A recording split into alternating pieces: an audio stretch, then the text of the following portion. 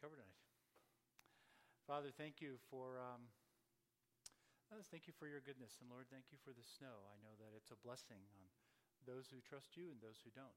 So we are all blessed. So thank you for being generous in your blessings and toward us. And help us tonight as we jump into some more of these books. It's going to be fun. These are good books, and we just love what you've done and given us.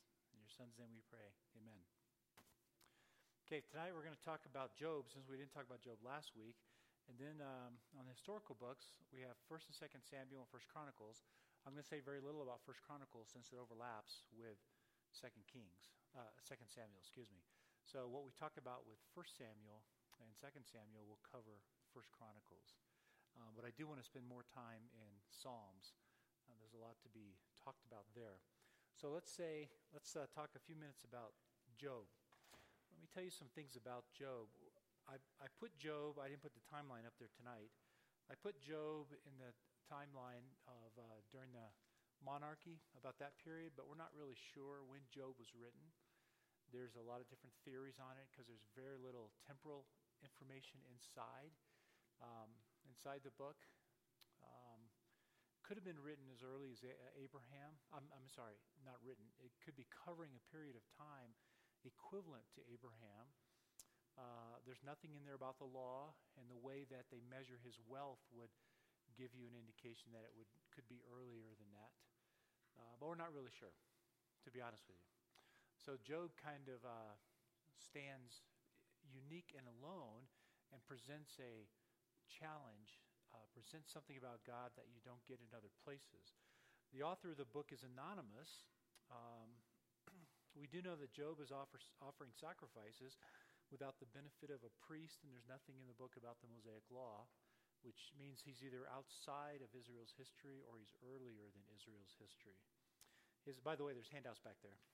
His life spans 140 years, which reflects back to an earlier time in Genesis.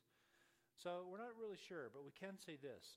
Job is a literary masterpiece that's unsurpassed in the ancient Near East for its quality, its organization, the things that it has to say. Job is a story about suffering. That's its primary message, which is unique in the Bible. It tells us lots of things about it. Although it gives insight into how we might suffer or how suffering might occur, it does not answer the question, why me? But it does reveal that suffering is not always the result of sin. That's one of the things we learn, which is very helpful. Because if we didn't know that, that was a belief in the ancient world, that if something's wrong with you, it's because you have been sinning, and the gods are ticked off at you. And so for God to provide this book is an act of grace, to say, whoa, hold on a minute. This isn't always about you. There's a lot bigger things. You're part of a much bigger story here. Job's story reveals the significance and advantage of theological reflection, how to think accurately about God, something that we all need throughout human history. We all reflect. Very few of us reflect theologically or spiritually. Now, just talk to anybody that's lost their job. They're reflecting. We reflect all the time. How is it that we drive down the road, we have a tire blowout, get a little nervous, but we manage to get the car off the road, we didn't hurt ourselves, and we're getting ready to go to a meeting, so maybe we're dressed up, and we're thinking, and a guy pulls up behind us and says, here, let me fix your tire, I'm a mechanic, and he changes the tire, and you give him some money to say thank you, you get back on the road, and you're 5 minutes late, and you make it to your meeting okay. How do we go through that experience, but we never stop and think, what was God doing? If we truly actually believe in a sovereign God who's very engaged in everything that happens with our lives, how is it that we don't do that? We go to bed at nighttime, we wake up in the morning, we struggle through all the things that go on in life, and we do these cycles over and over and over again. But how often do we pause and say, Lord, thank you, because I know that if you let Satan, I would be dead that fast. Therefore, every second of my day is an act of your protection and provision. See what I mean? We reflect, we just don't reflect about God and his engagement with us. So Job is one of those books that helps us think through the significance and advantage of theological reflection, thinking accurately about God and us all the time. It raises the question, do you really believe God is working in your life for good? Do you really believe that? That's the question that raises. And we say yes, but it's often an academic answer. It becomes very real to us when something tragic happens.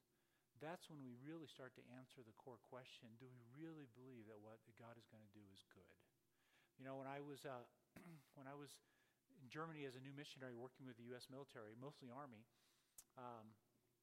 just got there, and I'd only been there a couple weeks in country, and I went out to the prison in Mannheim, the military prison, to consider starting a Bible study. So I walked in and met with a bunch of soldiers that were incarcerated for a variety of reasons. Mannheim, Germany is where soldiers from all around Europe, that's where they came back then. That's where the kind of the prison and the holding facility was. And so I talked to these guys, and up walks this young guy, and he told me a story I've never forgotten. In fact, some of you, I think I've shared it once here, you might have heard it, but this young guy came up to me and he said, I was raised in a Christian family. He said, I'm married and I have a young son, not even a year old. And he said, when I got here, he was stationed in Greece, first time away from home, first time out of the United States. He said, I didn't know what to do and I was lonely, so my guys in my platoon, they went out drinking and invited me to go with them. Well, I've never even drunk before, so I went out with them. And so we drank and got drunk and got in a fight, and I killed a Greek national in the fight. And he said, so under the status of forces agreement, if the crime that you committed is potentially a capital crime, they will not allow you to be extradited back to the United States. That's part of the agreement the United States has with all the foreign countries, because foreign countries don't believe in execution. So they wouldn't allow him to be tried in the U.S. He was tried in the Greek system. He's being held in a military prison. And he says, I've gone through all my appeals process, and I just found out yesterday I lost my last appeal. And he said, I'm convicted of murder and sentenced to life in prison, hard labor. I already spent 3 months in a Greek prison before I came here. And he said, I'm allowed one person, not two, a month, visiting privileges for 15 minutes. I won't die of old age. And he just had tears, just crying his eyes out. He goes, I won't ever see my son grow up, all because of a stupid mistake. What do I do with this? Now, I'm a brand new Christian, a brand new missionary thinking, wow, we didn't talk about that in seminary. This is where you begin to answer the question, do you believe that God is really working in your life for good? Do you really believe it? And I didn't know what to say, and I just said, the only answer I have for you is that one day we will meet again, and you will learn something about grace that I never had a chance to learn. I'm really sorry. And just gave him a hug, and he was gone the next day. Never saw him again. Just end my life for a short 10-minute conversation. And, you think about consequences, and when tragedy steps into our personal world, not even into the world of our friends or people around us, we're saddened by it. We may give tears, but until tragedy really steps into our life, personally, do we begin to ask the question, do we believe that God is good in all that he does? And how you answer that question will dictate what your faith looks like. That's what we're going to learn in the book of Job. And it's a very important question. Redemptively, it reveals an early example of where God was intending to move, if you will. Because he's moving away from a retribution theology, you reap what you sow, which is still prevalent in the world today. That's very common, and it's partly true, but it's not exclusively true. So if something bad happens to you, you must have done something, right? That's our natural thought. And Job is slowly moving us away from that. His case is very exceptional, and it surprises his friends in that God does not follow the accepted norms or accepted script. They give him the accepted norms and scripts, and God doesn't follow it. So this sets the early stage for the coming new covenant. That's what it does. It lays the groundwork for a different way of thinking that we begin to appear in the New Testament. Because in Romans 8, we find out that God is at work in all things for your good. And Job surfaces that principle at a time when that was unheard of.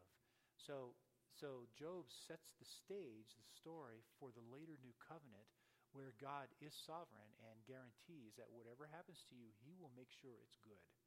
It will turn out for your best, even if it feels at the moment not to be. The faithful will benefit from the evil that they suffer. Now, God doesn't always take away consequences. but he does make sure you benefit from it. That's a sign of incredible grace, that you will even step into sin in a terrible way, and God promises to turn it around, turn something good, make something good out of it. We're going to see some examples of that through all the 1st, 2nd Samuel tonight. So the basic storyline is that Job, he has a great perspective about life and death. So you may remember the story. Satan, along with all the other angels, goes before God, and God is the one that says, hey, Satan, have you noticed my servant Job down there? He's a pretty faithful man. Hey, he's the most faithful man on the earth. I mean, it's the one thing you never want God to say about you in the heavens is, have you noticed my servant Elisha? You really want to fly below the radar. And Satan says, well, of course. I'm not allowed to touch him. So we learn a little bit about what Satan is allowed and not allowed to do through this story at the same time. He said, of course, you protect him. Just let me have him, and you'll see he'll curse you. And God said, okay, he's yours. And so in one, literally 3-minute period, he finds out he has lost everything. His children have all died. All of his crops are gone. His animals are gone. The only one left is his wife, who later on, I think, wishes she was gone. And it's all gone. And so his response is in chapter 1, naked I came from my mother's womb, and naked I will depart. The Lord gave, and the Lord has taken away. Blessed be the name of the Lord. And so his perspective at the very beginning is really delightful. It's really wonderful. It's very good. He refuses to curse God. He has a very high view of faith. You can see why God pointed him out as a faithful man. So then, a little bit later on, he comes back before God, and God says, look at that. Job's still faithful. Well, of course, you won't let me touch his body. Let me have at him. And God said, you can do whatever you want, just don't take his life. And next thing you know, he goes through this year of absolute misery. He has pottery shards that he's scraping the boils off. And he's, when you read it, it's just a year of sitting there in the dirt, just in pain. His wife says, are you crazy? Curse God and die. Just get it over with. So the story then introduces all of his friends. They come along to give him advice, if you will. And the advice sounds very similar to what we do today. So I'm just going to read to you some of the snippets of the advice, because I want you to watch what happens to Job in this story. His first friend, Eliphaz, suggests that an injustice has occurred. In chapter 5, verse 8. He says, this is Eliphaz talking, if I were you, I would appeal to God. I would lay my cause before him. He performs wonders that cannot be fathomed, miracles that cannot be counted. He provides rain for the earth, for example. So he says, if I were you, I would appeal to God. So the inference is that an injustice has occurred. God probably made a mistake or overlooked it. And so, Job, you have a case. And so Job responds in chapter 6, verse 8, oh, that I might have my request, that God would grant what I hope for. That God, and so he's saying, I wish that God would listen. And he says here, I wish that God would crush me. But most important, I wish that he would listen. I wish I could go before him and he would pay attention. And some of you have felt that, where you've prayed to God and cried out, and God didn't seem to listen to you. He is listening, but it doesn't feel like he's listening. So Job's response is pretty mild. So then Bildad and Zophar come along, and they actually suggest that he has a case in chapter 8. So I'm going to jump through these. You can read it. If you read the whole thing, it's pretty wild what happens. So I'm isolating some verses here. Chapter 8, verse 5.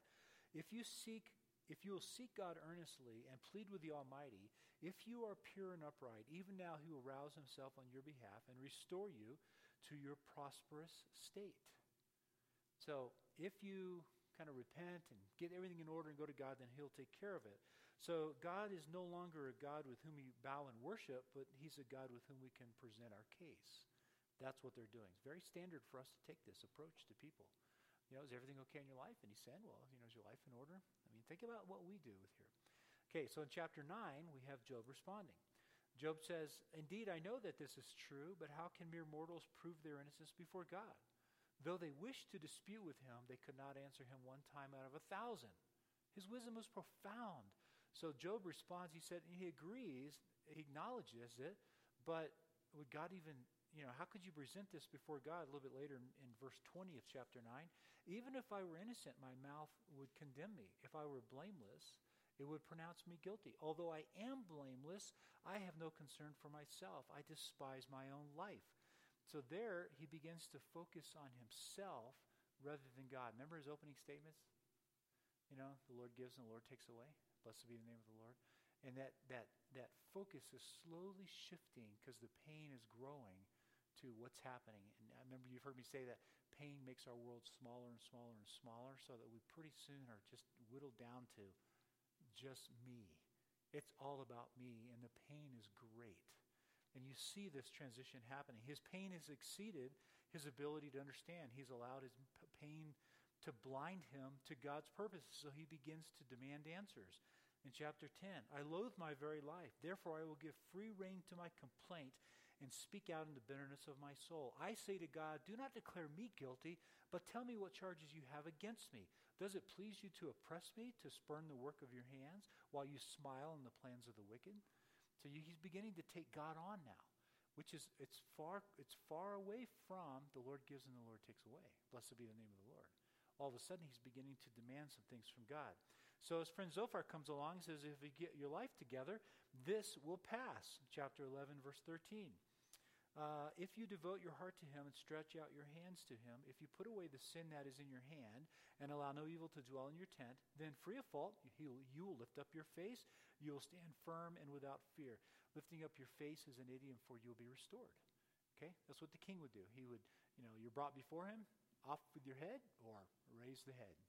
Okay? And so you will be restored. And so Zophar is kind of making that case. So Job responds, and he's allowed the pain to now almost completely shift his perspective.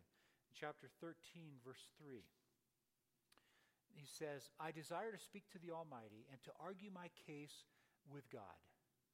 So now he's beginning to say, I'm ready to present my case. In other words, God's made a mistake. If God only thought about it, then he would know the truth. A little bit later on in verse 15, though he slay me, yet I will hope in him. That's a verse we often quote. I will surely defend my ways to his face. We never quote the second half of that sentence, by the way, which is kind of funny. Though he slay me, yet I will hope in him. I will surely defend my ways to his face. Given the chance, I'm going to let him know that I'm right and he's wrong. So he's deceived himself that he will be vindicated. God is the one that's wrong. The next step, Job becomes convinced that not only is God wrong, but he's at fault. And he begins to blame God. Chapter 16, verse 7. Surely, God, you have worn me out. See that? You have worn me out. You have devastated my entire household. You have shriveled me up, and it has become a witness. My gauntness rises up and testifies against me. God assails me and tears me in his anger. He gnashes his teeth at me. My opponent fastens on me his piercing eyes. People open their mouths going, whoa, look at Job. And it's your fault. So you see how far removed that is from the Lord gives and the Lord takes away? Blessed be the name of the Lord. Oh, he's well into this year of pain. And the pain is wearing him down. So God's at fault. Then you have him beginning to demand from God. Chapter 19, verse 7. Though I cry violence, I get no response. Though I call for help, there is no justice. He has blocked my way, so I cannot pass. He has shrouded my paths in darkness. He has stripped me of my honor and removed the crown from my head. He tears me down on every side. He uproots my hope. His anger burns against me, and on and on and on.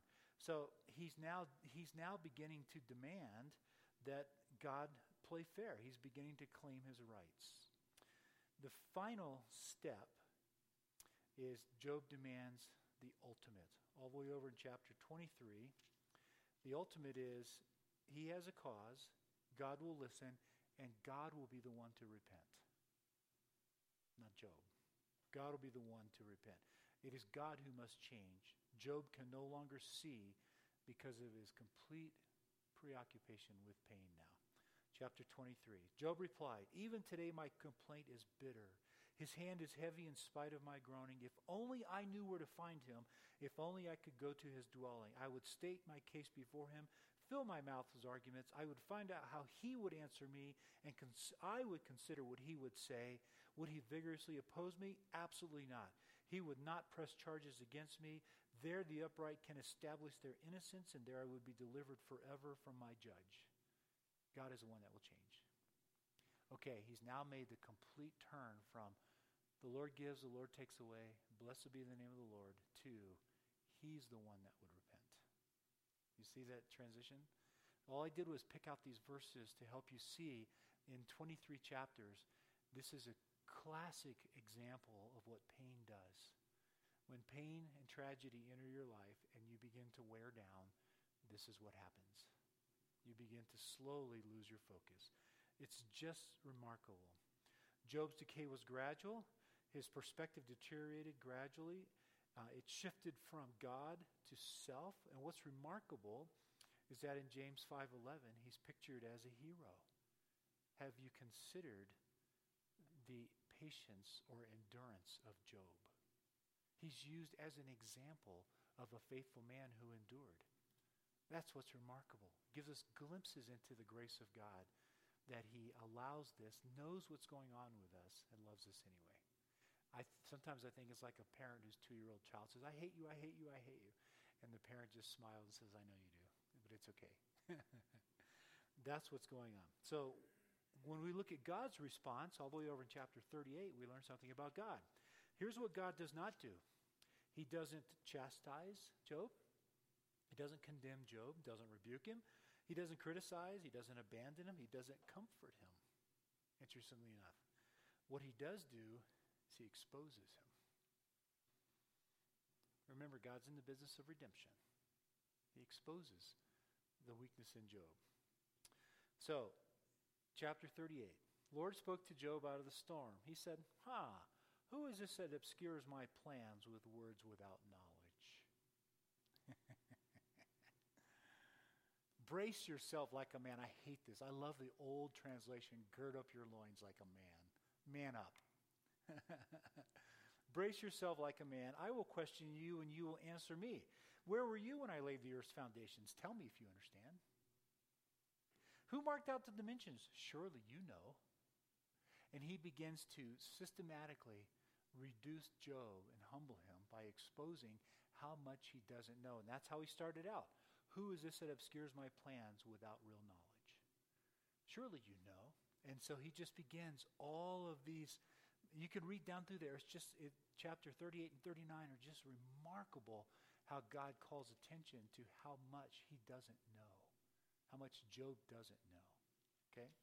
So that's kind of the first test. But then he goes on in chapter 40, and he starts the second test. So the Lord said to Job, second time, will you contend with the Almighty? Will you correct him? Really? Job answered the Lord, I am unworthy. How can I reply to you? I put my hand over my mouth. I spoke once, but I have no answer. Twice, but I will say no more. But the Lord's not done. The Lord spoke to Job again out of the storm. Man up. Brace yourself like a man. I will question you, and you will answer me. And here it is. The entire book is moving to chapter 40, verse 8. This is the real case right here. Would you discredit my justice, Job? Would you really do that? He could have said, this is Satan that did this, but he didn't. He said, would you discredit my justice? Would you condemn me in order to justify yourself? Is that really what you want to do? The core question of the whole book and of life. Do you really believe I'm good? Well, I let this happen. I made this happen. I'll take full responsibility. As far as we know, Job didn't even know anything about Satan. God says, I take full responsibility. Is that really what you want to do? Job's final response shows you that in this one little series of tests with God, that God restores him. Chapter 42, Job replied to the Lord, I know that you can do all these things. I think of Peter. You know that I love you, Lord. I know you can do all these things. No purpose of yours can be thwarted. You ask, who is this that obscures my plans without knowledge? Surely I spoke of things I did not understand, things too wonderful for me to know. You said, listen now, and I will speak. I will question you, and you shall answer me. My ears have heard you, but now my eyes have seen you. Therefore, I despise myself, and I repent in dust and ashes. I'm sorry, I was wrong. That's Job's response. So his response is humility and brokenness. His response, his perspective has shifted all the way back to where it was at the beginning, in spite of all the pain. This is before God healed him, by the way. Okay. Now, his final response has to do with his friends. After the Lord had said these things to Job, he said to Eliphaz the Temanite, I'm angry with you and your two friends because you have not spoken the truth about me as my servant Job has. Now, these are the friends giving him all the advice. So now, take 7 bulls and 7 rams and go to my servant Job and sacrifice a burnt offering for yourselves. My servant Job will pray for you, and I will accept his prayer and not deal with you according to your foolishness. Now think about what it's like when we give out advice. You have not spoken the truth about me as my servant Job has. So Eliphaz the Temanite, Bildad the Shuhite, and Zophar the Naamathite did what the Lord told them, and the Lord accepted Job's prayers. After Job had prayed for his friends, the Lord restored his fortune and gave him twice as much as he had before. Twice as many goods, twice as many children. He had had a bunch more children and all that. And so it gives us insight into what God thinks about, just be careful what kind of advice you give. You have spoken words that are not true. And so you better go to your friend Job. I will listen to him. Otherwise, I will deal with you the way you need to be dealt with. So it's pretty powerful words. So, what do we learn from this story? Suffering does not mean that God has forsaken his children. It's just the opposite. Suffering means that God has considered you worthy for whatever reason. God picked you out because you are his primary means of revealing his glory, and he trusts you. He trusted Job. He wasn't a bit worried about Job. Even though Job at the end is shaking his fist at him, didn't bother God in the slightest. God knew that Job would end up glorifying him. Philippians 1:29, when we get there, says, to you it has been granted, and that word granted is a verb form for the word grace in Greek. We don't have a verb for grace in our language. So to you it has been, in Old English, graced. To you it has been graced by God. It's a grace of the Lord, not only to believe in the name of Jesus, but to suffer for his sake. Why? Because suffering is the only language that you connect with the world. That's why. The moment you start suffering, they get it. The world instantly gets it. What they don't get is when you respond righteously. That's what's a surprise, is when you respond with grace and your faith remains intact, because their faith isn't there and they don't respond in grace. So suffering is the only way that you have. And so if God really wants to fulfill his mission and use you in that process, then suffering throughout life is going to be part of it. And the world will look. My wife died 32 years ago. And I recently saw her doctor for the first time in 32 years. And I was down at St. Joe's, and I looked him up. He was just a young resident when I first met him. Now he's the chairman of the pulmonology department. So I went up and I asked the receptionist, is Dr. Collins by chance in today? And she said, yeah, do you have an appointment? And I said, no, I don't. And he said, well, he's really swamped. He's just got meetings full time. He just doesn't have time to see you. And I said, okay, that's no problem. She goes, what are you here for? Are you a friend of his? I said, no, I'm not. I said, he, 32 years ago, or, it's probably 31, it's a couple years ago. He goes, I said, 30 years ago, he took care of my wife who died. And she had cystic fibrosis, and he was there through all that, through the birth of my 2 children. And his receptionist said, Judy Howard. I said, how do you know that? And she said, because I was brand new. I've been his assistant for 32 years, and that was the very first case. We never forgot. Don't you go anywhere. And she slipped through the door, and he comes out. He's much older now, 32 years. And he said, Mr. Howard, it's so good to see you. What was your daughter's name? I said, Cassie. How is she? She's healthy, got 3 grandkids, another one on the way. 3 of my grandkids. And he just smiled, and he said, I love the Lord because of your wife.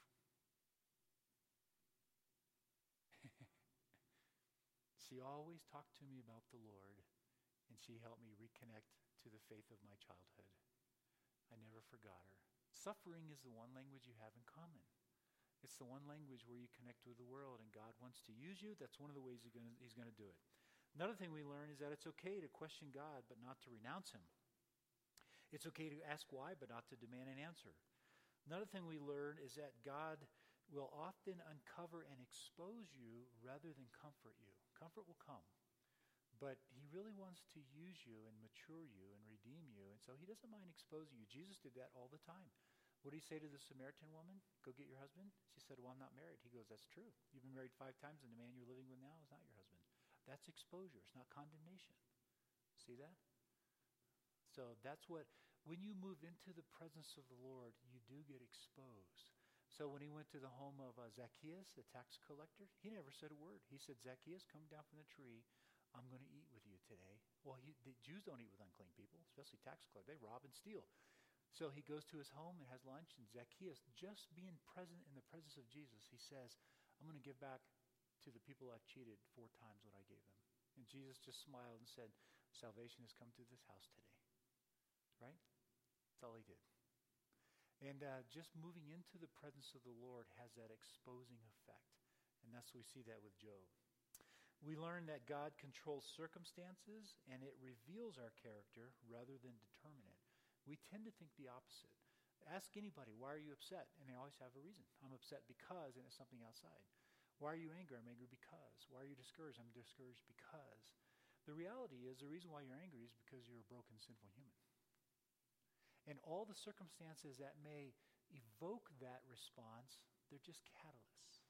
So Nancy is a fantastic catalyst in my life. You know? She is. And to provoke something that's not good in me. But I've had to learn to say, it's not your fault that I'm angry. I'm angry because I'm broken. If I changed places with Jesus, He wouldn't respond this way. So the way you respond is a choice that you have. Don't blame circumstances. That makes you weak. I'm discouraged because the stock market's down. Think about how weak that sounds, that you have placed control of your life in the hands of the stock market. No, I'm discouraged because I'm just a broken, sinful human. That's the reason why. Does that make sense? So, circumstances, they don't determine our character. They reveal our character. Howdy. Can I help you with something?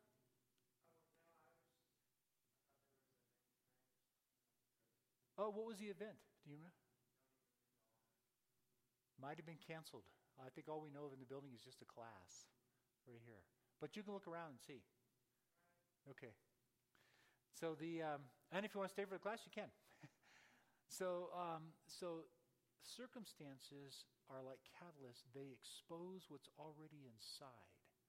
Now, if God wants to transform you, what's the most gracious thing He can do? Is expose the brokenness that's inside of you, right? Can't transform what you can't see. And so God's grace exposes what's inside. That's what this teaches us. So God reveals our character, and then he redeems it and begins to transform it. And sometimes that's a miserable process because you got to get it out in the open. And that's how God does it. So that's the story of Job. Okay? Powerful story. If you just read it straight through, you get lost in a lot of details. That's why I wanted to pull out this. There's several patterns that emerge, and I just pulled out one, and that's Job's response.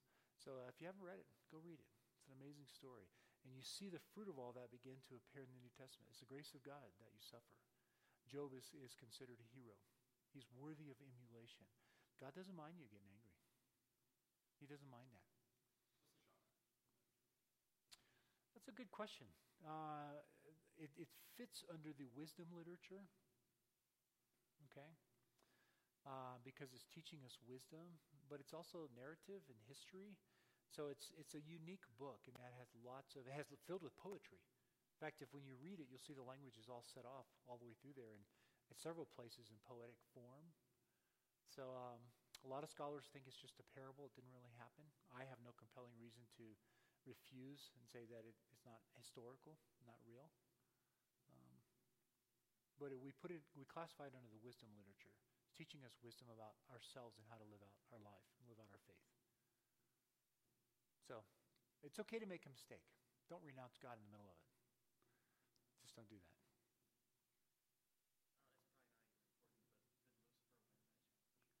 No, not at all. Because Job, he never lost his faith. When we get into the prophets, we're going to see this idea developed even more, where God says in Isaiah to the Jews, you are deaf and you are blind. You don't have eyes to see and ears to hear. It doesn't matter what I say or what I do. You don't get it and you don't believe. Very next chapter, he says, I'm going to call all the gods together and present a case. We're going to have a lawsuit. And we're going to have them present their witnesses. I'm going to present my witnesses. So, come on, gods, where are all your witnesses? Let's have them talk, and we'll believe that you're real if your witnesses show up. And he says, I'm going to call my witnesses. Come on, all you deaf and blind people. It's a fantastic picture. The people who just said, you're deaf and blind, you don't believe a thing. I'm talking, you don't listen. I'm acting, you don't see it. Come on, you're my witnesses. Why? Because what makes us effective witnesses is not what we do for God. That's what we got to turn around. It's what God does for us. That's what makes us effective witnesses, is what God does for us and through us. That's far more critical than what we do for God, and we really hammer home the opposite in Christianity. And Isaiah just completely reverses it.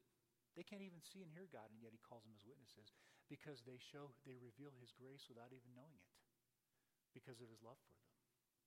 So Job, he shakes his fist at God at the end. Doesn't bother God. It's like when your 2-year-old says, I hate you. All right?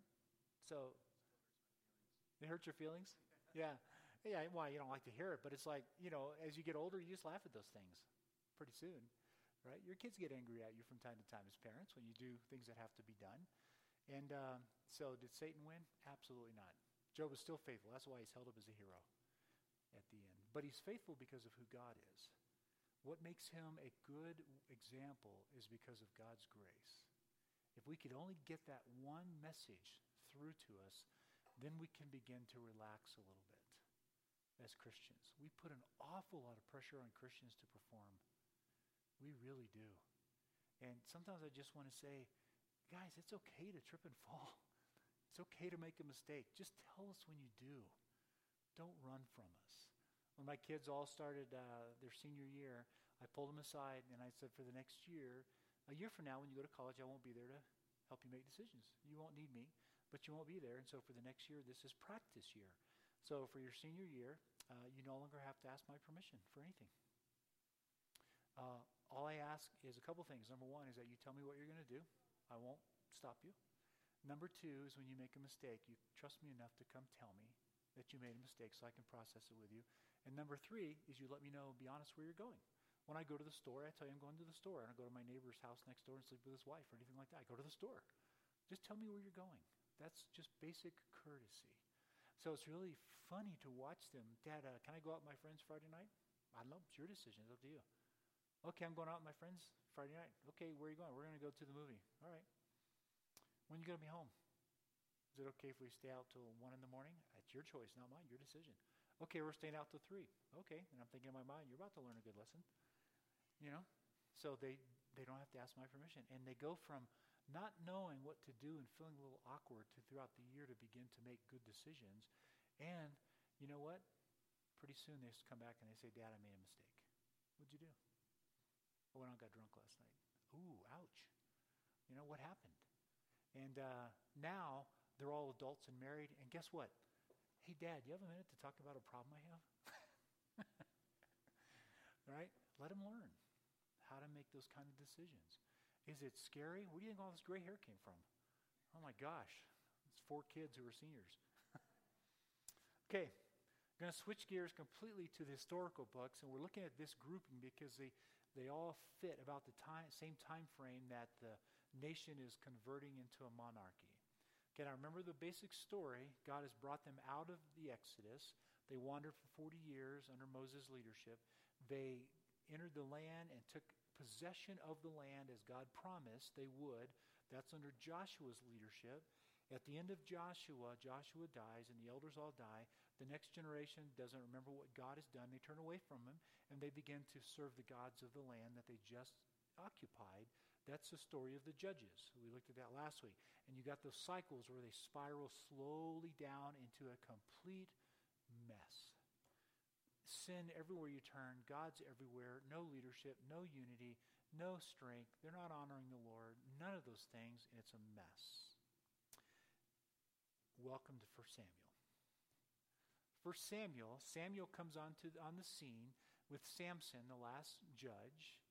Okay, they're worshiping all these gods. So Samuel comes onto the scene. So when we look in 1 Samuel, there are three primary themes that stand out in 1 Samuel, distinct themes in the book. Number one is Samuel's ministry himself. From his birth, Samuel was unique, and he was appointed by God because the system of judges didn't work, and God is revealing to the people that you guys are you're obstinate, you're big-headed, you're stubborn, you're rebellious, and so I'm going to send somebody to help you. So Samuel was a key figure in the transition between the period of the judges and the monarchy. He's about to set up a monarchy. The period of judges was characterized by much confusion, sin, a lot of corruption, abuse of people that were less fortunate, the marginalized, that sort of thing. So Samuel brought some temporary stability and leadership. So the people feared external threats such as the Philistines, so they began to observe how the surrounding nations had kings ruling over them. These kings provided apparent unity, prosperity, strength, that sort of thing. So they began to demand a king, and God granted their request. Now, we find out that this is actually part of God's plan. He knew this would happen, and he did this on purpose. We'll find out why in just a little bit. So this enters into the second theme of the establishment of the monarchy and the appointment of Saul. So the people selected Saul. They voted for Saul. That's who they wanted. He was tall, good-looking, popular, so God made him a king. This introduced a new period in Israel's history, the monarchy. So centralized power now is rested in the hands of one man, the king. So the rise of the monarchy marked the end of the theocracy where God worked with the nation directly. Now they have an intermediary, the king, to go before them. Israel had been under God's direct leadership. Now they're under the direct leadership of the king. Saul was unfaithful. He blew it. And he shows himself unworthy of the kingship by disobeying God's commands. He does that consistently as he moves closer and closer to the end.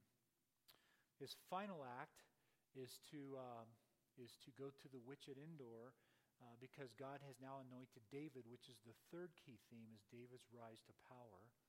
And he's jealous of David, and David runs from him for about 10 years. So just like Moses knew when he was 40 that he was going to lead Israel out of Egypt, but it wasn't until he was 80 that it got to happen. And in the 40 years in between, he left and was exiled and went out into the wilderness. 40 years later, God brings him back. Well, David is anointed by Samuel, and then 10 years later, he becomes the king. What happens during that 10 years is real instructive. But in that 10-year period, Saul hates him. He hates him worse and worse, becomes jealous. And so Saul's final act, he's so jealous, he goes to the witch at Endor, a medium, which God had said don't do. And here is the king doing it. And he talks to her, and they're bringing somebody up. And so she doesn't realize that it's Saul until the person that comes up from the dead is Samuel, because Samuel has died. And she just was like, wow, what have you done? I'm going to die. You're the king. This is the rule. All the witches have to die because I'm not going to kill you. It's okay. And so Samuel comes up and he says, why did you bring me up from the dead? Because you did this very day, God has demanded your life and taken your kingdom from you. Boom. He dies in battle. Like that. So Saul does not end well. This allows David's rise to prominence. So Saul finishes poorly. The Lord chooses David. So the people chose Saul, but God chose David as Israel's next king. He was a young Judean shepherd boy who grew up in Bethlehem. After his anointing, his fame began to grow, and he demonstrated himself as a military-capable leader who was also faithful. So the story of David and Goliath, for instance, is really critical to establish the character of David, because the nation of Israel, they were there to fight, and they were terrified of these Philistines. And this one Philistine, Goliath, is a giant. And David's just a shepherd boy. He's not even part of the army. He's back tending the sheep. And so his father says, go check on the rest of the boys, make sure they're okay. So he wanders around until he finds them. And he goes up and he says, you guys okay? Yeah, we're okay. And all of a sudden he hears Goliath out there taunting as he did day after day after day. Where's your God, Israel? And all that sort of stuff. Send out somebody to fight me. And so David looks around and he goes, how come nobody's going to fight the guy? And his older brother said, who the heck are you to judge us? You're just a wimpy, shepherd boy. And David said, are you guys out of your mind? We serve the one true God, Yahweh. I'm going to go out and fight him. So Saul says, well, here, take my armor. So he puts his armor on him. He's way too big for him, and he's too heavy. He can barely lift the sword. And he's trying to stand. He goes, I don't need all that. Takes it all off. And he goes out there he's a shepherd boy. He goes out there with his sling, 5 stones. And he runs out there, and he shames Goliath by being just a wimpy teenager. What? You're sending this guy out? Of all the guys this is the guy? And David said, yeah, and I'm going to take your head today. Whew. Hits him right in the forehead, which knocks him out, falls backward, faints. David takes his sword and cuts off his head and kills him. We learn about David's character. That story is critical. It's one of the stories all of our kids know from Sunday school. We learn about, even as a young boy, his faith in God was very strong. And that's what we learn about that. It becomes critical in the whole story because David begins to distinguish himself as a great leader who trusted God. And they could see God's presence in his life everywhere he went. So Saul became jealous of David, tried to kill him, and David would eventually become the archetypal king for all of Israel's history and eventually all of New Testament theology. So David becomes the key prototype, the picture of what Jesus is going to do. Okay, does he fail? Miserably. We're going to look at a couple of those failures, but that's what happens. All right, another key point that rises in the story of Samuel is the Ark of the Covenant. The Ark of the Covenant was the most important religious artifact in Israel. It was built at Sinai under the supervision of Moses, and it represented God's presence in their midst, in the midst of Israel. That's what it symbolized. Okay? Now, in most temples of all the surrounding nations, they would build an icon of their god or goddesses and set them in the temple, in the holy place. That's true today. If you go into a Hindu temple, you'll see the priests bring food to a concrete statue of a bull or a cow, and they'll walk over and they'll put the food on it. That's symbolizing feeding the gods, appeasing the gods, serving them and taking care of them. That's what they do. But in Israel's temple, they didn't have an icon. They put the Ark of the Covenant in the coveted place, the Holy of Holies, to symbolize God's presence right there. But even then, it was only iconic because the Ark of the Covenant was considered God's footstool. That's just kind of where he just propped his foot as he was watching over his people. That's how they saw it. And it's in the Holy of Holies. So the Ark of the Covenant was really very critical. But it was used by Israel several different times as a way to force God into act in a way that they desired. Okay? For example, in 1 Samuel 4, the sons of Eli take the ark into battle in an attempt to ensure victory. If we take the ark, God's surely not going to let his ark get captured. Wrong. They get routed, and the Philistines win the ark, and they take it. It's a hilarious story. They take the ark back, put it in their temple, and the Philistines get up the next morning, and their god Dagon, which is a huge statue, has fallen face down, flat in front of the Ark of the Covenant. So they stand him back up. The next morning, he's fallen face down, and his arms and pieces of him have broken off. And they said, man, this thing is too powerful. We got to give it back. And so they send it back. It's just a really funny story in 1 Samuel 4. So the ark returns to Israel on a cart without a driver. They said the ox, they'll know where to go. Let's just get this thing out of here. And if it goes that way toward Israel, we'll know that their God is real. And guess what? It does.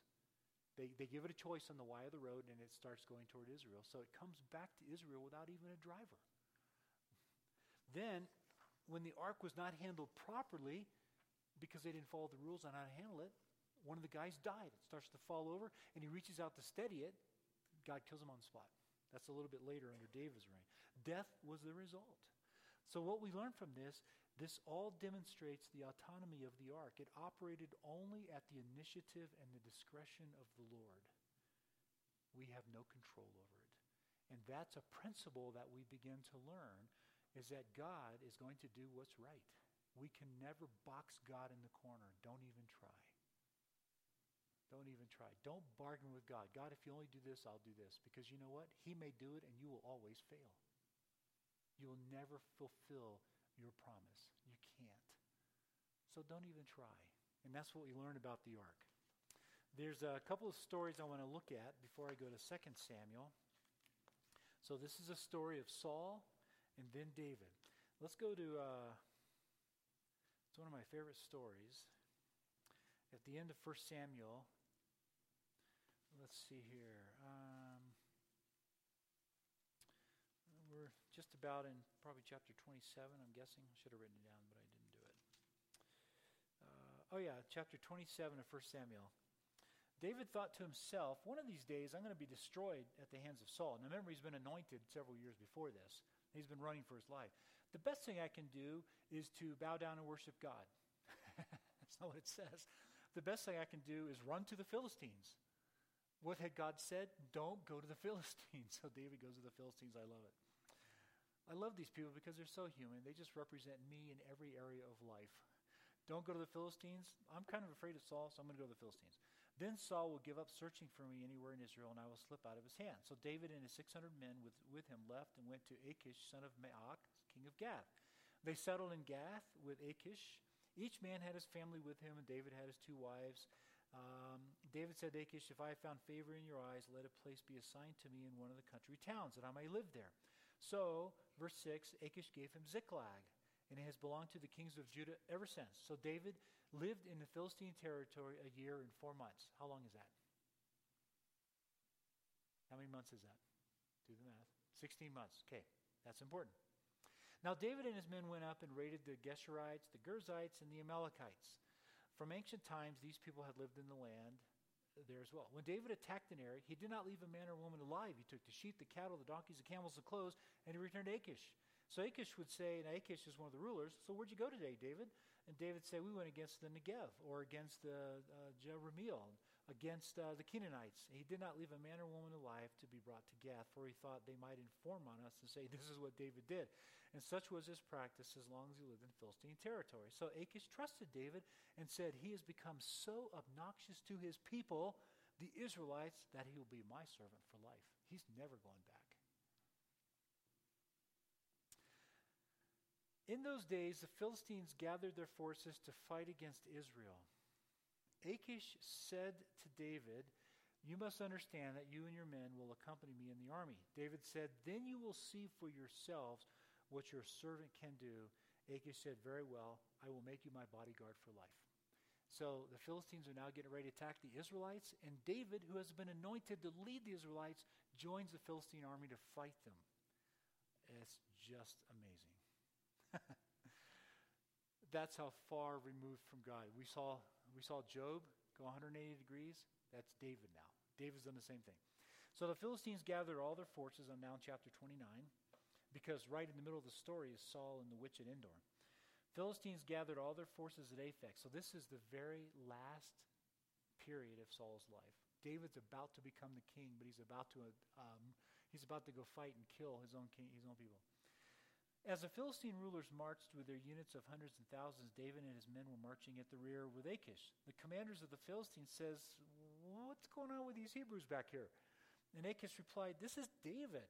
He was an officer of Saul, king of Israel. He has already been with me for over a year, and from the day he left Saul to now, I have found no fault in him.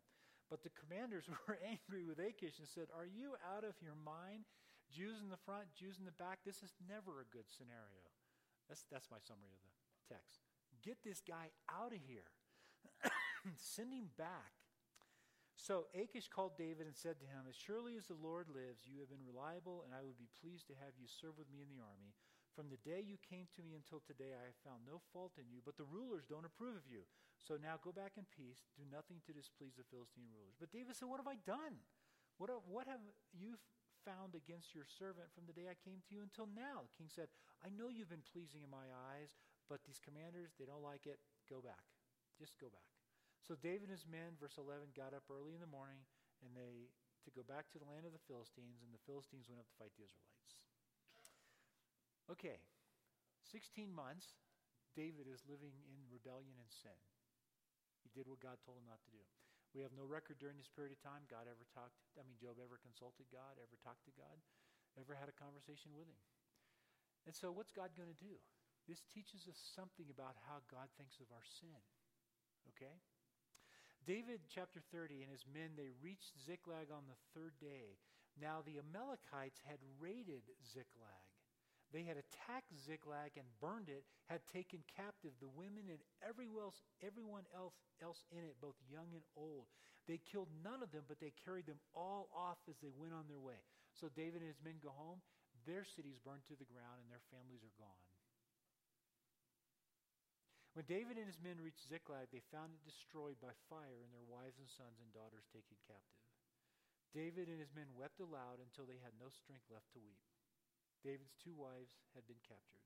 Verse 7, David said to Abiathar the priest, "Bring me the ephod." So Abiathar brought it to him, and David inquired of the Lord, "Shall I pursue this raiding party? Will I overtake them?" It's the first time David talks to God. He consults God in this 16 months. Now, according to the way we naturally tend to think about God, what do we expect God to do? David, where have you been for 16 months? Right? What have you been doing?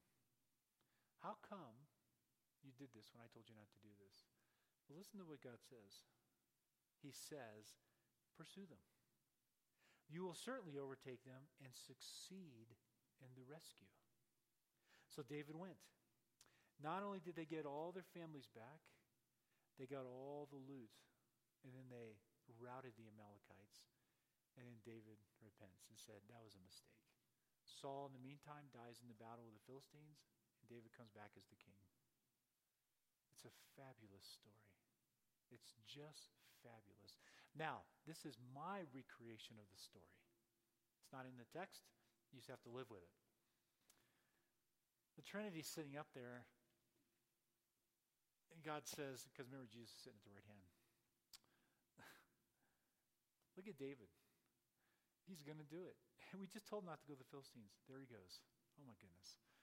So, well, let's see what happens. So we're watching, and oh, no, he's going to fight against his own people, who I'm about to make him king over. He's already been anointed.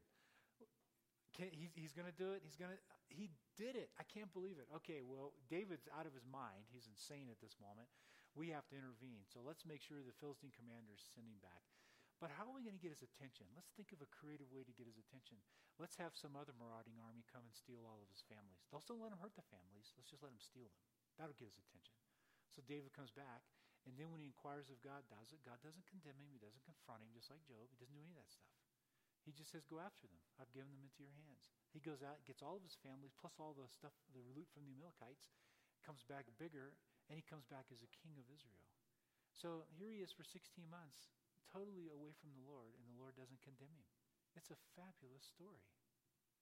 To me, this captures New Testament theology. It's one of the stories that captures the essence of how God works with us. Okay? That's how he works with us. He's not angry. He's figuring out how to do what's best. Not figuring out, he already knows, but he's going to do what's best for you in each case. So, he's sitting up there and he goes, there's Jim. He's going to do it. He's going to do it. Okay, now we got to step in and intervene and rescue him. He's not angry. Not angry at all.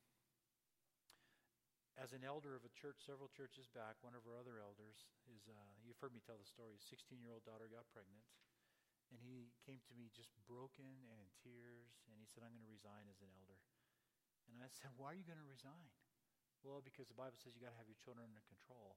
I said, well, that doesn't mean they can't make mistakes, because otherwise they'd be Jesus. So I think your daughter's under control. Yeah, but she got pregnant. Well, let Nancy and I talk to her. Is that okay? So we invited her over, and we sat out back, and I said, tell me what happened. And she said, well, my boyfriend and I, who I really love, she thought she did at the time, he left right after that and never came back, of course, because she's pregnant. You know, we started fooling around, and then she started to cry. We had sex, and now I'm pregnant, and I'm terrified. And my parents are really wigging out, and I don't know what to do. And I said, well, they're doing that because they're your mom and dad and because they love you. And I said, when you found out you were pregnant, what was your first thought? And she said, I got to go talk to my dad. He'll know what to do. Is that a child that's under control? Absolutely.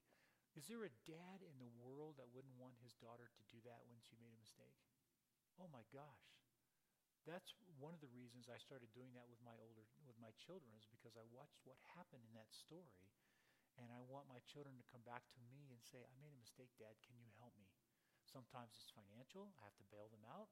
Sometimes jail, I have to bail them out. There's all kinds of reasons they've come back, but they've come back consistently. My oldest son just called me a couple days ago with a deep concern, and Dad, I don't know what to do. Can you help me? Isn't that what we want? Right? And that's what God wants. And so this story teaches us that God is not out to punish us. That's not what it's about. God is out to show us grace. He wants us to come back. Punishment is only because you give no other choice. Punishment's not because you sin. You sin all the time and God doesn't punish you. Think about that. You lust after a woman. You cuss, you curse. You get mad at God. Who knows what you do? You know? You lie. And God doesn't punish you. That's not what God's all about. He's not about punishment. He's about discipline. And the concept of discipline in Hebrews 12 is what you think of with an athlete. Okay? He's preparing you. He's teaching you. He wants to bless you. Job's shaking his fist at him, and he blesses him twice over. David walks away, and he blesses him with all the loot from the Amalekites. These are the countless stories over and over and over again.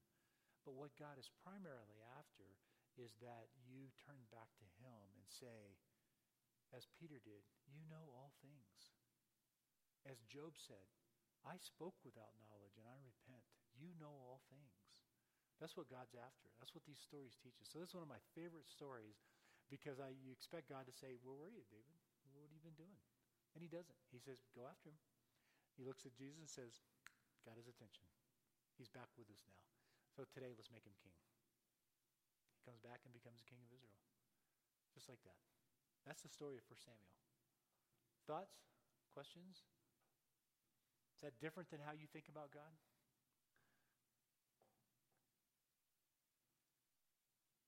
Now you see why the theology is coming out of the pulpit.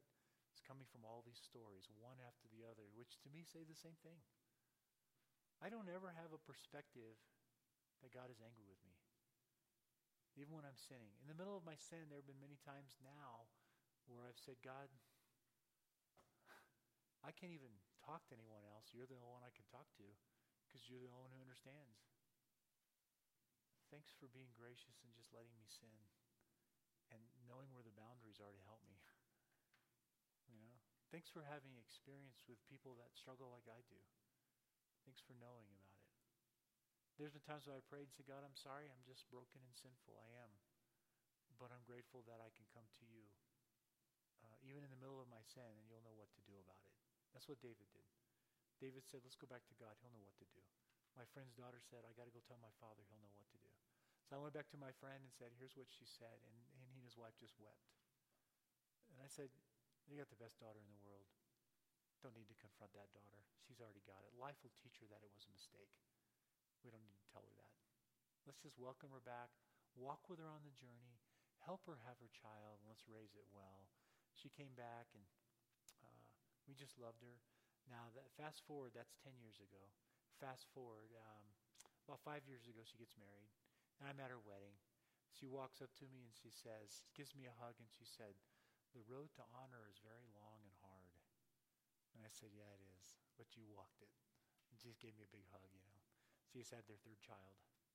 And just amazing. That's what God wants, is what she did. Yeah, we would prefer our children not sin. God would prefer we not sin, but what he's most after is that we come back to him because he is trustworthy. You don't have to worry about God. I've told you, do not be afraid. If not the most frequent command, it's one in the Bible. Do not be afraid of the Lord. You can go back to him in the midst of your rebellion, and it's okay. And the stories are one after the other. Thoughts, comments?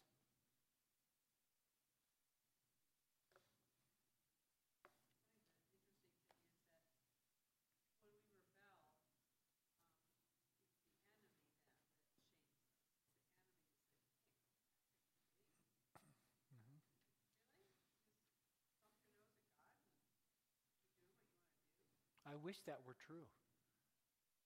You know who shames us more? Our fellow Christians. Our peers. Right? That's why we have those idioms, those sayings in our culture. It's easier to talk to a bartender than it is a pastor or a priest or a friend. Right? I mean, isn't that true? When you find yourself in deep sin, the last thing you feel like doing is walking in here and telling anybody. You'd be better off telling somebody you don't know.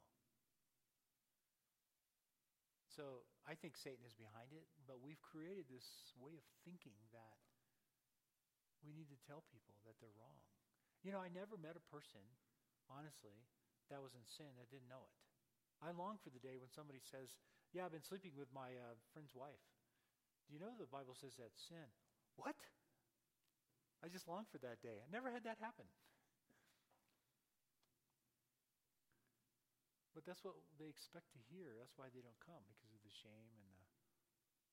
That's why when people come to me and say, yeah, I'm in trouble, my marriage is falling apart, or we're getting a divorce. Where's the value in saying, you know that's wrong, you know that's sinful? Where's the value in that? They already know that. I just say, okay, I have just two common responses. Tell me the story, and how can I help you? How can I help? It's your life, it's not mine. It's your marriage, it's not mine. I do the same thing in theology. That's why I ask so many questions. It's your theology, not mine. I already know what I believe. Doesn't matter. I got mine to where I believe this. Real question is, what do you believe? You know, if you're going to destroy your marriage, it's your marriage. What do you want from me? Why are you telling me this? How can I help you? And then to step into that and move in a redemptive way to help them with it. That's what I see all the way through these stories, one after the other. So I think that's what will entice people to move closer to the Lord. And as a church, that's what I'd like to be known for. A new commandment, that you love one another. I want us to be known for our love, not our confrontation, not our belief systems, not our fights, not our arguments. I want us to be known as people who love. How can I help? Because my experience is, yeah, sometimes people want to sin, but you know what? They don't really want to be idiots. They don't really want to be stupid about it. Do they get caught in it? Absolutely. I've been caught in sin many times. I mean, not caught by people, just find myself caught in it. Sometimes I've caught by people. That's happened. Not very pleasant. But do we really want to commit suicide? For the moment, we do. We want what we want. And then we find out when we get it, we sleep with somebody because we think it's going to be wonderful. And then afterwards, we find out that was a tragic mistake. You know? It's a devastating mistake. So the best thing we can do is, just like my children, when they make mistakes, just like God does, when God does his work and gets their attention, then they can come back. Then you can be there to help them. I want people to make a mistake here in our church where it's safe so I can help them. I just want people to be honest and have the courage to say, yeah, I stole money. Yeah, I lied. Yeah, I slept with somebody. Because then we know how to show redemption. We know grace. We know how to help them. That's what I see God doing throughout these stories. And there's plenty more. We've only looked at just a few. These stories abound throughout the text. And when you read it, you find out that for the people that have turned toward him in faith, he always responds with grace. It's amazing. I just love the story of Job. So, you want a conversation? Man up. I just think that's wonderful. It puts me back in my place. I'm glad he's God, and I'm glad I'm me. And you're really glad I'm not God. Okay, let's say some things about 2 Samuel. There are four primary things going on in 2 Samuel. Number one is David's rise. So we finished 1 Samuel with David just coming back. Saul ends his life, and David now hears of Saul's death. So 2 Samuel opens continuing story. David hears of Saul's death. So we have the first big thing that happens in 2 Samuel is David's rise to kingship. When Saul proved to be a poor king, God chose David to be Israel's next king. So Saul became jealous of David. David spent several years running. But David was careful never to usurp Saul's authority. This becomes very, very important in New Testament theology. He waits patiently on God's leading.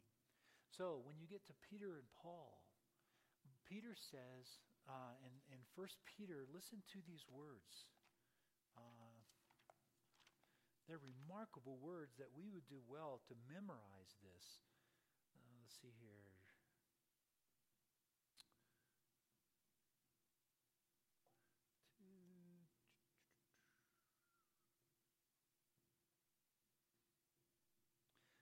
This is chapter 2 of 1 Peter. Submit yourselves for the Lord's sake to every human authority, whether to the emperor as the supreme authority or to governors who are sent by him to punish those who do wrong, commend those who are doing right.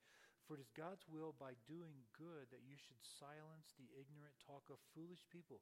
Live as free people. Enjoy that. Live as free people. Do not use your freedom as a cover-up for evil. Show proper respect to everyone. Now here it is. Love the family of believers. Fear God. Honor the emperor.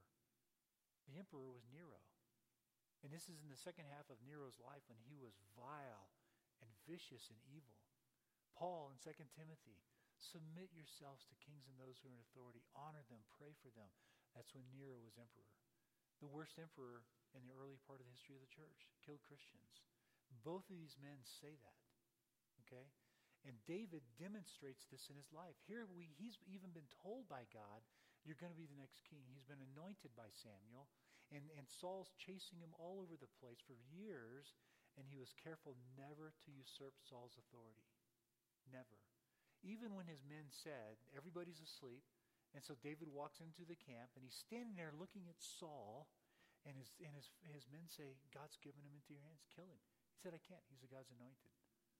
I'm going to show honor. So he just cuts off part of his robe and leaves. The next day he says, hey, where'd you get this? Look what I have, Saul. I could have killed you, but I didn't. Why are you trying to do this to me? He waited until God took the initiative to replace him. It's a very important principle that we should learn, especially this year. Don't go around trashing the president, the administration. Don't do that. Show honor and respect and pray for them. Let God do what God's going to do. And so that's one of the things that comes out. Okay, the second major part of the book is that David chooses Jerusalem for his capital city. So they had already defeated Jerusalem. They had already taken it captive back under the period of the Judges. But now David goes in and defeats the Jebusites because it's still occupied by enemies. And he makes it its capital. So he brings the ark to Jerusalem and therefore makes Jerusalem Israel's political and religious center. So Jerusalem remained the capital of Israel, and then Judah, when the kingdom divided, until 587 BC when Nebuchadnezzar sacked the city, burned it, and took everybody away. Jerusalem becomes the center of their hope, okay? When you think about the United States, think about the icons and things that reflect to us liberty. What kind of things stand out when we talk about our identity as people, all right? Especially when it comes to geography. What stands out to you? Defines us as Americans. Statue of Liberty? What else?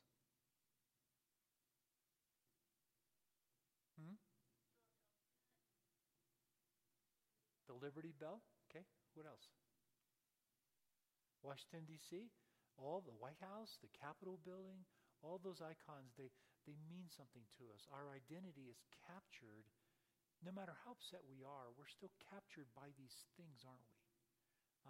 They mean something. Well, Jerusalem meant something to the people, and David started that by choosing it as his city.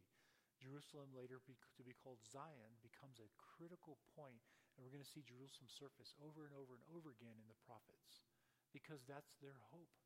That's what they really desired. In fact, their final downfall was the Assyrians came and conquered everything except Jerusalem. And they're saying, just like the people did in 1 Samuel, God's not going to let his ark be captured. Are you kidding? God's not going to let his temple be destroyed. What does God say? I'm going to destroy my own temple just to get your attention and show you. And that's what he did, and we'll see that.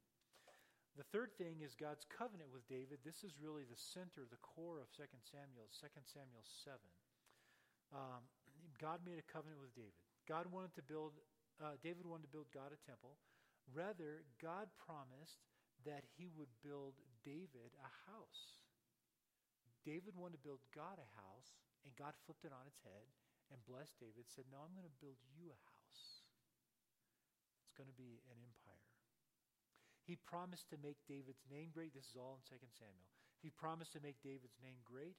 He promised a place in which he would plant Israel, a land. He promised to make the land a place of security. These promises all match the language that God gave to Abraham, which places David right smack in the line of Abraham. Now, we know that looking back, but the people are learning that as God is speaking to him, that David really is God's anointed. Saul was your choice, David is my choice. That's the final message, kind of. So he aligns David through the language with Abraham, but then he goes on beyond that. He affirms that David's son would build the temple and that divine favor would never depart from David's line. God promised David that his descendant would be established on the throne after him, that his own son would build the temple. God would establish a parental relationship with his son. This becomes critical in theology because we learn something about how God responds. God would establish a parental relationship with his son that would result in discipline rather than rejection. Okay? He rejected Saul as king, but he never rejected David or Solomon.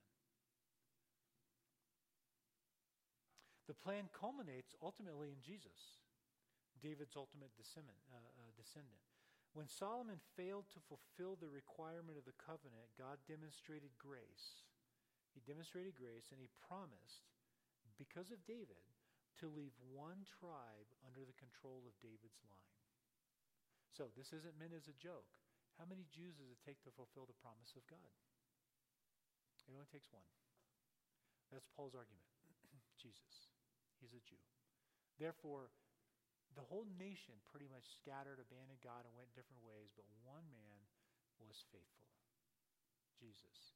And so God fulfilled his promise to Abraham. One man. And then Paul goes on further and says, in case you're not convinced, I too am a Jew. Now there's two of us. Oh, by the way, there's Peter. Now there's three. And so that's what we see is that God promised that he promised Solomon, or he promised because of David, to leave one tribe under David's line. And that's what happened.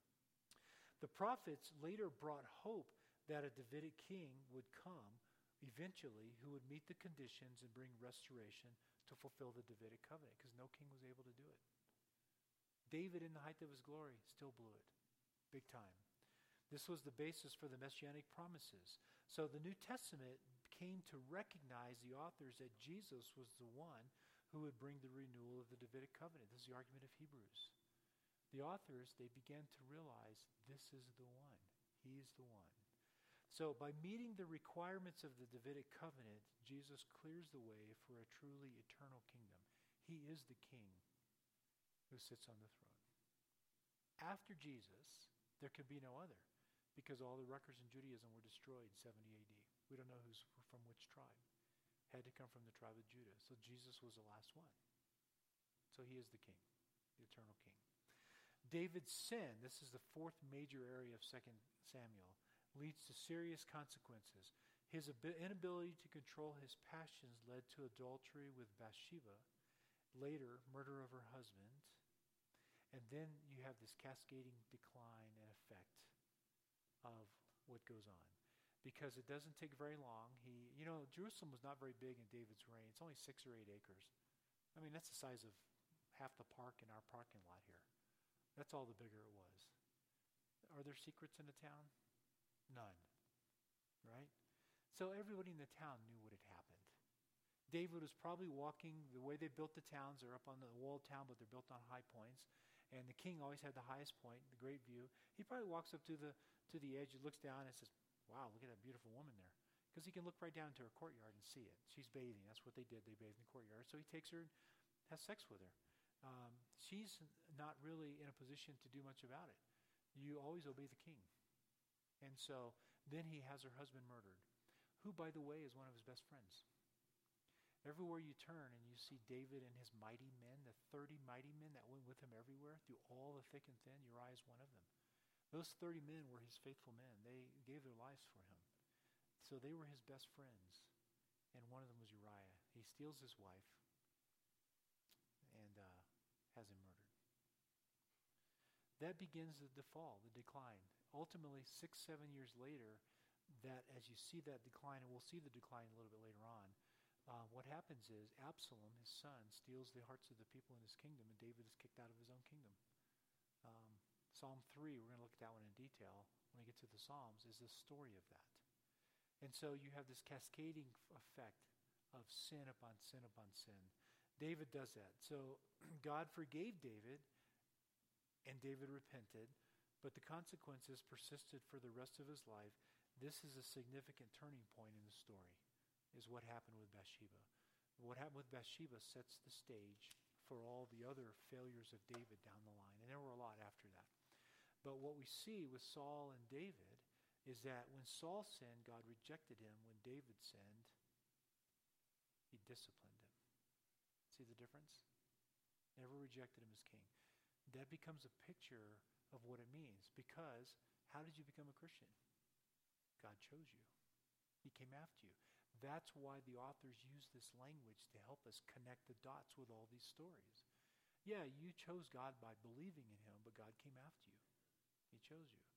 Just like Saul. The Christians didn't choose you to become a Christian, did they? God did. So this becomes a key picture of what God does. God does no longer rejects. When he chooses, he doesn't reject. He disciplines. Okay? That's all I'm going to say about 2 Samuel. Thoughts, comments? Now, we teach our children all these stories, don't we? David and Goliath, David and Bathsheba, we teach them all that. But they're all theologically very significant and chosen to be placed in these stories to help us grasp over time the bigger narrative of God's relationship with us. So do you see how I'm kind of weaving these stories into the bigger narrative, and we keep seeing this stuff appear in different forms in the New Testament?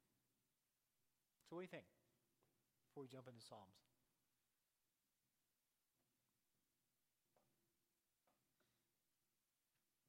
Anything new?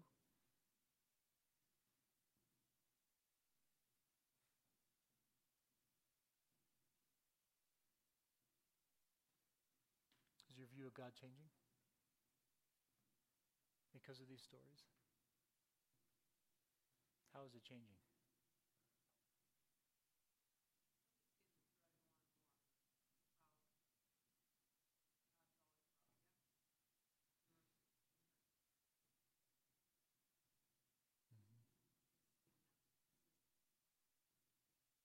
Yeah, I'm astounded at the number of churches that know very little about the Old Testament. When that's where all these principles surface.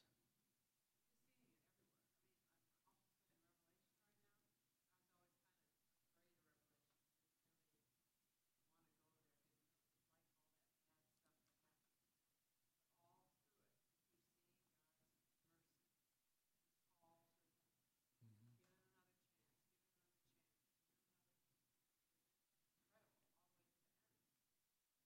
If you're here Sunday, you're going to love what we do at Easter, Revelation 5.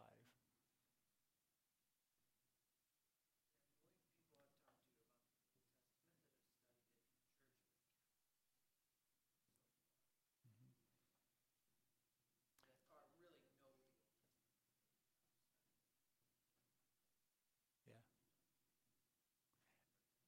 Our kids know the Old Testament sometimes better than we do. They know the story of creation. They know the story of fall. They know the story of Jonah. They know the story of David and Goliath. They know all these stories, David and Bathsheba. They just have no idea what they mean and how to put them together. Right? Yeah. Yeah, we know all the stories. We were good at teaching the stories to our kids. That's why I've been working on, as a staff, of kind of an age development approach, Up through fifth grade, our primary goal is to get these kids to know the story. That creates identity. They know the stories of the Bible. And when they begin to move into high school, we need to start teaching them what they mean, how they're connected. Because every one of these stories lays down foundational principles that make sense now under the new covenant.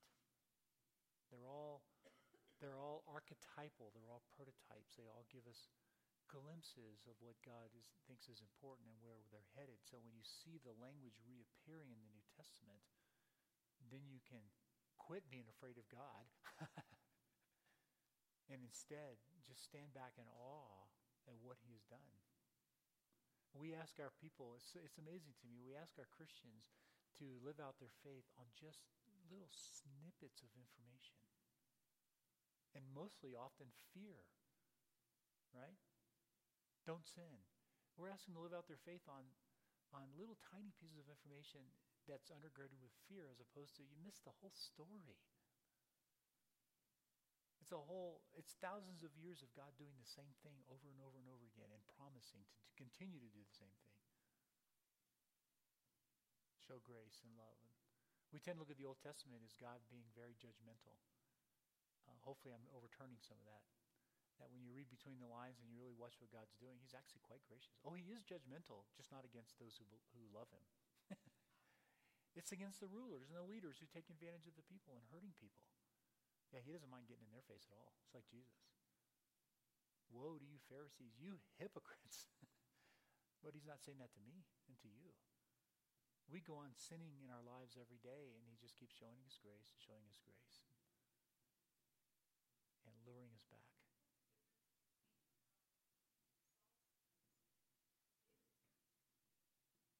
Saul, my take on it is that Saul revealed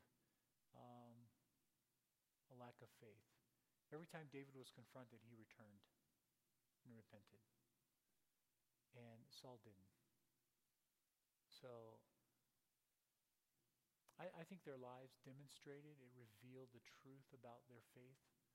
They had the right words. They both said the right things, had the right words. But when it came down to it, they both sinned in particularly grievous ways. One repented and the other one didn't. So, David, even with Bathsheba, and he murders Uriah, there's God up there saying, okay, man, he's made a mess down there now. How are we going to get his attention? Let's send Nathan. So Nathan, I want you to go to David and tell him this story. So Nathan goes to David and he says, I have a story to tell you, David. He said, we have a man down the road that owns a big, vast ranch, thousands of sheep. And his next door neighbor is a poor man that only owns one sheep. And so the man that owns the big ranch has a guest one day. And so what's appropriate to honor the guest is you sacrifice one of your sheep. He looks out there and says, yeah, but I don't want to sacrifice all my sheep, so let's go take this man. So he takes the one poor man's sheep and sacrifices that. David was furious. And he said, let's get that man. He deserves to die. And Nathan said, you were that man. He had all these wives. And he said, and if that wasn't enough, I would have given you more. And you took Uriah's only wife, your best friend. And David repented and broke. Saul didn't. He repented. So that was the difference, I think, between them. It's not that one is better than the other. One had genuine faith.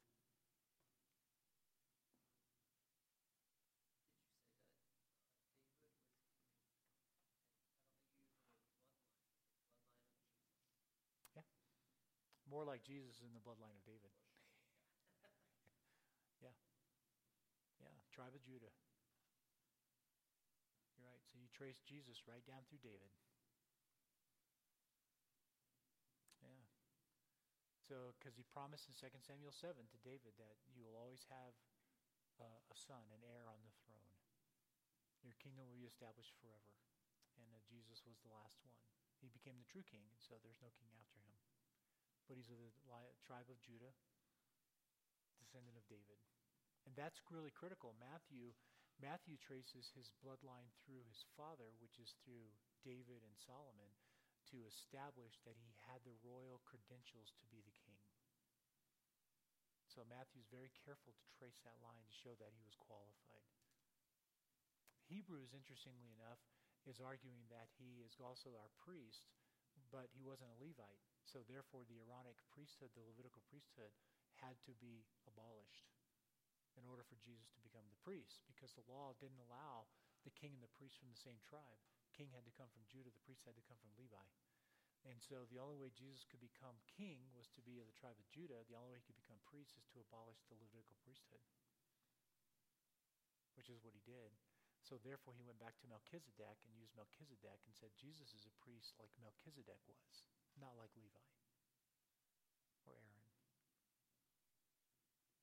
So it's pretty powerful when you start putting it all together.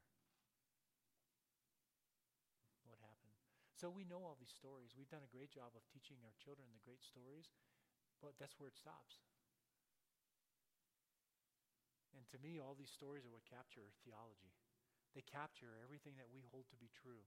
Not only do they capture what we hold to be true, they give us examples of how to live it out. So don't ever think of the Old Testament as not relevant. It is relevant from beginning to end. Everything about it describes our life. Not the rituals and the practices and the cultural values that it's operating within, but the way God interacts with people given those constraints. Teaches us about Jesus and therefore about us. You see that? More and more, hopefully you're seeing it. Okay, let's say a word about Psalms. Psalms is wisdom literature, and so it fits within a general framework we find in the ancient Near East. God chose language and linguistic structures familiar to the Israelites. Didn't create new language, didn't create new structures. For instance, it was an oral culture. They didn't have these things written down. And so, you think of what we think of as children's stories, fairy tales, and all stories with morals, with morals, things like that. And your parents taught you those things along the way because they help you remember them. And as you're growing up, you remember those stories, and you can repeat many of them today, the stories that your parents taught you. And that's the way the Israelites did it as well. So they would do a variety of things, create literary devices to help them remember. One, for instance, was called a chiastic structure.